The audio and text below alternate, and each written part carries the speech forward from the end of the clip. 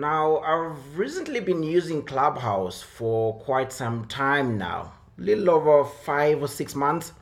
And we did an episode where we talked about whether or not Clubhouse is a fad and whether or not it's here to stay in the long run, competing with social apps such as Facebook, Instagram, Snapchat, etc. The main question or topic being whether Clubhouse is going to necessarily replace podcasts, being that it's an audio drop in chat format, whatever you want to call it, and that everything is live, so you get to do everything in real time. And there's sort of a buzz coming off all the way from Silicon Valley and to the other sides of the world, and now Clubhouse is even on Android devices. But is it really scalable for anyone looking into creating content and growing an audience? Exactly that is what we're going to talk in today's episode. So stick around after the intro. See you guys in a few seconds.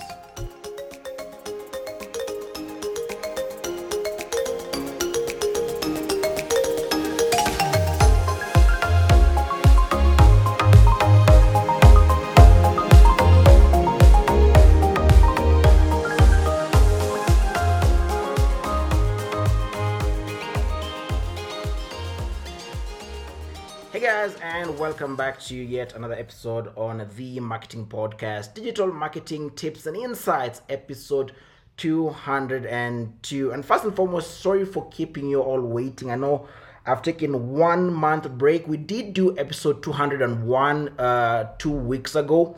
But right now, I'm back in the rhythm of creating more content and updating you guys on a daily basis. Might have to change the routine to 3 times a week, so you might see 3 uploads in a week rather than from Mondays to Fridays, being that my schedule is also coupled up with other things at the same time. Now, like I mentioned in the intro, we are going to talk about whether Clubhouse is really scalable in terms of creating content and scaling up an audience, finding your tribe, etc. Now, I've been on the app for quite some time now, and my experience has been quite good. I've spent time in most clubs, be it marketing clubs, business clubs, and also social clubs like Kenyan clubs or African clubs, banter and vibes, etc. So I've kind of seen like what's really going on. And at the moment, I'm not really active on the app. And we talked about, whether Clubhouse is here to stay, and how you can use that to scale up or find scalability in terms of creating content and finding your audience, etc. And my opinion to this is that it's very ambivalent, in that yes, Clubhouse is quite interesting, and yes, it's easy to grow on Clubhouse when you start speaking, because it's a new app. You can think of a good example is like Musically or ByteDance, now popularly known as TikTok. And one of the things is that yes, you can use it, sort of like create your club and find people who come into your rooms and grow your audience from that. I've also seen quite a good growth in terms of my social profile, that is Instagram and Facebook, etc., by using Clubhouse. However, one of the problems that I have with Clubhouse in terms of scalability is that you really need to be online in order to grow. It's not like, let's say, Instagram or Facebook, where you can simply create content and leave it out there, and the algorithm will do its work, and people will still be able to find your content and grow from that. Clubhouse, you really need to take time and be on the app, talk to people, have conversation, etc., in order to scale and grow. So just having a profile on Clubhouse is not enough. And that's where when it comes also to podcasting, and whether or not Clubhouse will replace podcasts, I don't believe so, because one of the things is that in Clubhouse you cannot record some of the conversations, and it's tend to create sort of like FOMO, that is the fear of missing out, when you're not on the app and there's a conversation going on, let's say on business, on marketing, etc. You really want to be live on the app to get information in real time. Otherwise you miss out on everything. But if you look at podcasts, for example, we have a library where all our episodes are stored either on websites that we have, Spotify, the different directories, iTunes, Anchor, iHeartRadio, etc.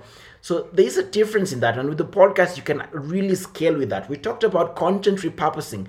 I'm recording this episode. I can easily use otter.ai, that is OTTER.ai, upload this episode, and I can transcribe the whole content into written format, have it as a transcript on the podcast page or on the website, and also convert the same into a blog article. So it makes work easy. It's easy to scale on that. And that's, what Clubhouse is missing. Now, I do believe that, in certain rooms in Clubhouse, you can actually record the conversations. However, you have to have the consent of everyone who's in your room, of everyone who's listening to you, which kinds of make everything, a little bit tricky, a bit hard if someone is not of the idea that they want, or when they're speaking to, that they are recorded, etc. So in terms of scalability, I believe, Clubhouse is a bit, limited in terms of what you can achieve.